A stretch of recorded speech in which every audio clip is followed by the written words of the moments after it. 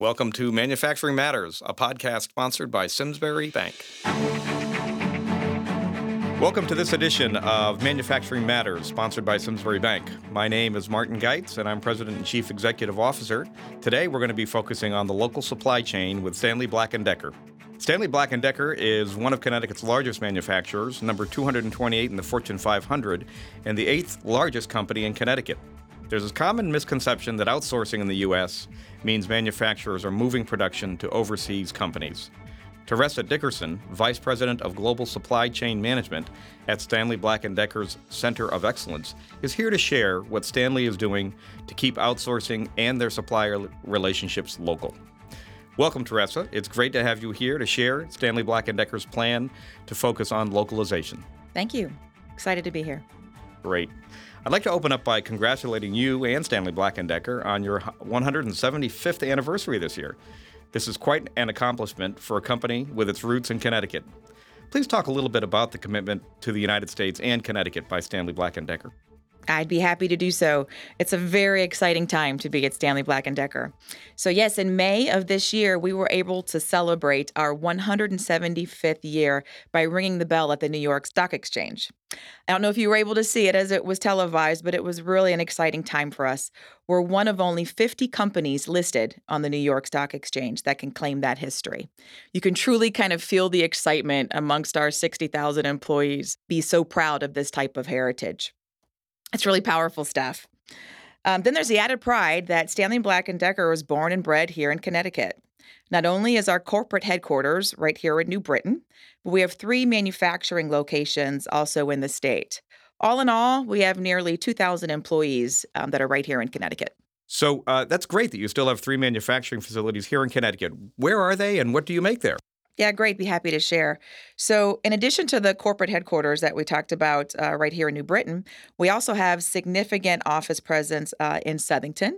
And then from a manufacturing perspective, we manufacture tape measures and utility blades also in New Britain. We have our security business is supported where we're making automatic doors in Farmington. And then in Danbury, we're making industrial fasteners. And as we've read in the news lately, our leadership continues to make investments in the state. We just announced last year our opening of a new facility in downtown Hartford. It's focused on Industry 4.0 and will be an advanced manufacturing center of excellence for us there, right in the middle of Hartford. This site will ultimately employ right around 50 Industry 4.0 professionals who will train and upskill our own employees to ensure that we're at the forefront of this new technology. Could you talk a little bit more about Industry 4.0? I think many of our listeners may not be familiar with that and how that is an initiative to bring more young people into manufacturing. Yeah, I'd be happy to. If you think about kind of the evolution of industry over the years, Industry 4.0 is kind of that continued point in the evolution, but to an exponential level, right? Think about being able to optimize connecting people and machines and the processes, but incorporating data into that, utilizing the power of real-time data to make some of those real-time decisions. So having the machines with different sensors and automated capability, so it's able to tell you if it needs to be repaired, if there's certain run times that aren't where they're supposed to be. And you, as a leader in that manufacturing environment, can make real-time quick decisions to make sure we don't have downtime, make sure the customers are getting exactly what they need. And if I can add on maybe a little bit to what we're doing in the new facility in downtown Hartford, we've also launched an additive manufacturing accelerator in partnership with Techstars there. They're going to be housed in the same location as we are. It's a group of high-energy, spirited entrepreneurs who will be co-located with us. And they just joined us last month, just in July. So it's an exciting time. And then maybe one more thing, just because I'm so proud of everything that we've been working on in the state. We also introduced a really creative way to reuse some of our legacy manufacturing buildings, which have been in downtown New Britain and not utilized for quite some time. So we are going to become the world's largest fuel cell installation there, which will support thousands of technology jobs being utilized as a data center. So it's exciting stuff. It's cutting edge technology, and it'll be right in where everybody can see it, right in the middle of downtown New Britain. Very exciting. So really a lot going on in Connecticut, a lot going on with Stanley Black & Decker, and we're feeling very proud to be hopefully a contributing member of the state's success. That is remarkable how much information technology and other technologies come to bear on creating advanced manufacturing for today. And It is. It's clearly, exciting. yeah, clearly Stanley Black & Decker is in the forefront of really pulling all of this together and creating a very competitive manufacturing process, and that will clearly lead to great success for you all in the future. Yeah, it's a commitment to the state and to the future of Stanley Black & Decker. Fantastic. So why don't we shift over a little bit and talk about the supply chain. Great. And how do you keep it local and also remain competitive at the same time? We're in a global economy, and so how do you keep it local? Yeah, it's not easy, but truly at the core of it is the fantastic workforce that we have. They understand that, we all have to drive to be a leading innovator, right? It's not just as manufacturers, but we all need to have that mindset of technologists, strategists, developers, all thinking that we have to continue to grow and be innovators to kind of stay up with the times. If I focus on supply chain, which is, more of my world, and the strategy that kind of permeates through Stanley Black & Decker, it's that we make where we sell and we buy where we make. So if I break that down a little bit, specifically for the United States, it means that for products that we primarily sell in the U.S., we want to make them in the U.S. And then from a supply chain perspective, when we're buying those materials and components to make that product, we're focusing on the U.S. As to where we'll buy them from. So real localization strategy to kind of support U.S. business. So our U.S. manufacturing footprint is quite strong. We have roughly 17,000 or so employees today in the United States in 35 different manufacturing facilities, and we span 25 states. So we still have to remain competitive and make sure that we're delivering, on time to our customers with the best quality possible. Fantastic. As we were talking earlier, and as you were referencing it, we are in a global economy. You are a global company. What kind of advancements are you seeing in the global supply management area, and how do you see Stanley Black & Decker progressing in that area as well? So over the years, automotive is in my background, and I come from a procurement space where it was traditionally very a hard-hitting, aggressive approach to procurement, right? And then we kind of evolved to this free market bidding, where there was just a lot of competitive tension, and the low guy got the bid, and that was about all there was to it. Really evolving to this, relationship building with the suppliers. You're always going to have some of that competitive tension, and it's healthy. But today, it's becoming more and more about the data, right? You think of anything that we're doing in our world, we're all overwhelmed with so much more data than we've ever had, right? We all have cell phones attached to us, which are mini computers at any point in time, and really overwhelmed with data. So the companies that will come out on top here are the ones that can take that data and actually make it work for them, right? Both on the supplier side and also in terms of operational efficiency. Maybe if I just take a couple minutes and talk about Stanley Black & Decker's kind of overall procurement space. So today we procure just over $6 billion in goods and services here at Stanley Black & Decker, a big number. And that requires a lot of data maintenance and accuracy of all that information.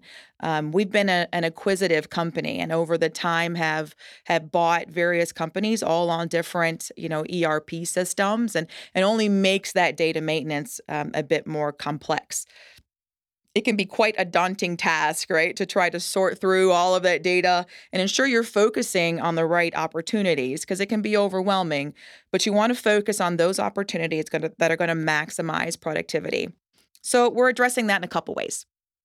What I'd say most importantly is people development. And I touched on that a little bit before, but we're working to upskill upskill our current team, as well as bringing on different data and analytics talent into Stanley Black& Decker, to make sure that we stay up to date with what's trending, especially in global supply management. There's a lot out there.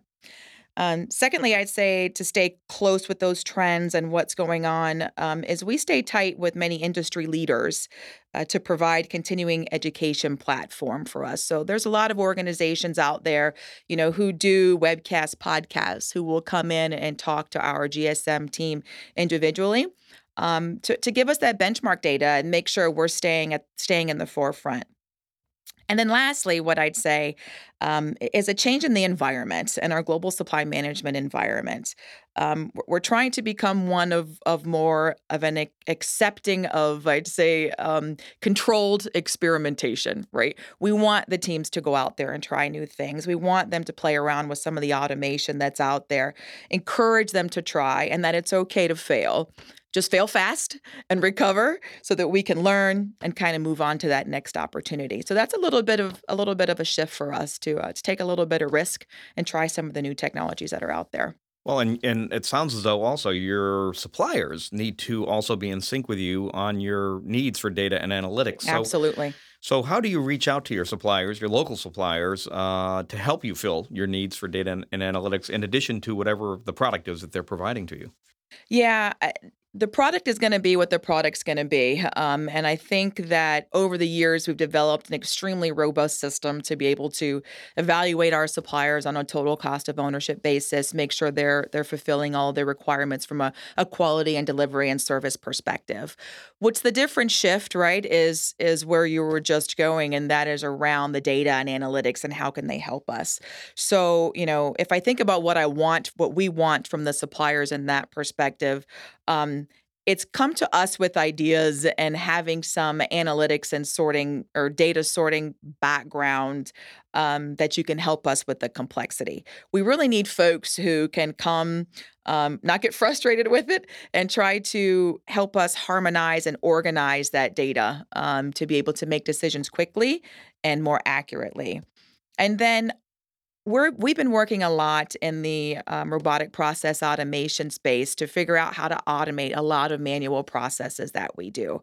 So having that skill set to allow our team to, evolve and focus more in a strategic direction and prepare us for the future is extremely helpful. There's a lot of tools and kind of, I'd say, newer technology in this space around robotic process automation or RPA. And we have a couple folks on our team who are fairly well trained in it. But man, if they could reach out to some of the local suppliers and folks out there who have been playing around in this space as well and can really focus on automating manual tasks and manual processes, that's a huge plus. Before we wrap up, based on your vast experience in the global supply management space, are there any nuggets of information that can help our listeners navigate the procurement process, not only for Stanley Black & Decker, but also for other large manufacturers here in Connecticut? Yeah, I think there's a few things, and maybe I'll end with a handful of words of advice. But first, let me say, productivity will always be a significant factor to our success, and for us to be able to remain competitive. And it will be crucial that our suppliers are able to support us in that space. So we need them to be constantly evaluating ways to drive out costs and make sure that we can together be collective in the market. Having said that, we need partners, right? We need folks that we can rely on, that we can trust. There's turbulent times, there's uncertain times, there's a lot going on in our macro environment right now. And there's, tariffs and issues that are kind of constantly changing. And we need suppliers who can be partners with us in that space. If I think of maybe a few nuggets, and I'll end with a few of these. Number one is to be flexible. This is like no other time I've seen, rapidly changing environment that we're in. And we need partners who can flex and grow and change with us. Number two, maybe more specifically, is to be ready. We tend to get packages out quickly. If we need to make a decision or make a change, you will lose out as a supplier if you're late in responding to the RFQ. Ask your questions early, get what you need done up front. but be ready. Especially if you're new and you're coming to Stanley Black & Decker new and you're not prepared, that's a pretty big black eye right off the bat. Third, I'd say, be open to some of these automated tools and maybe systems that you're not used to using. For us at Stanley Black & Decker, we utilize Ariba as our sourcing tool and quoting tool. So you need to be familiar with the different automated sourcing tools and processes that are out there, and be open to it. We can sometimes get some pushback for folks that aren't as comfortable, and you need to be showing that you're growing and willing to experiment in new spaces as well. Fourth, and I'll say this specifically to the small and minority business organizations that are out there. Make sure that you are registered and that your certification is visible to whatever social media that you use. So if you have a website that's out there and you're a small minority business and you're certified, make sure that that is very visible as soon as we enter your site. I can't tell you how many people and businesses and things that we meet, whether it's at a conference or whatever, and they say that they're certified and then they're not, and folks let it lapse or just don't make it a priority to keep that up to date. So I can't stress that enough, that that's important to us. We do a lot of reporting and a lot of communications that, we need those certifications to be valid and real and up to date. And then lastly, think about how you can help, right? Bring options to us. It's not always about, just that unit price, but, learn our business a little bit and see where you can help. If you're in Connecticut and you have a whole bunch of warehouse space and you can help us with some inventory management planning, you can make some suggestions for packaging things a little bit better to help us save space. Learn our business and come to the table with something to differentiate yourself. What is it that would kind of set you apart from the pack? Great advice.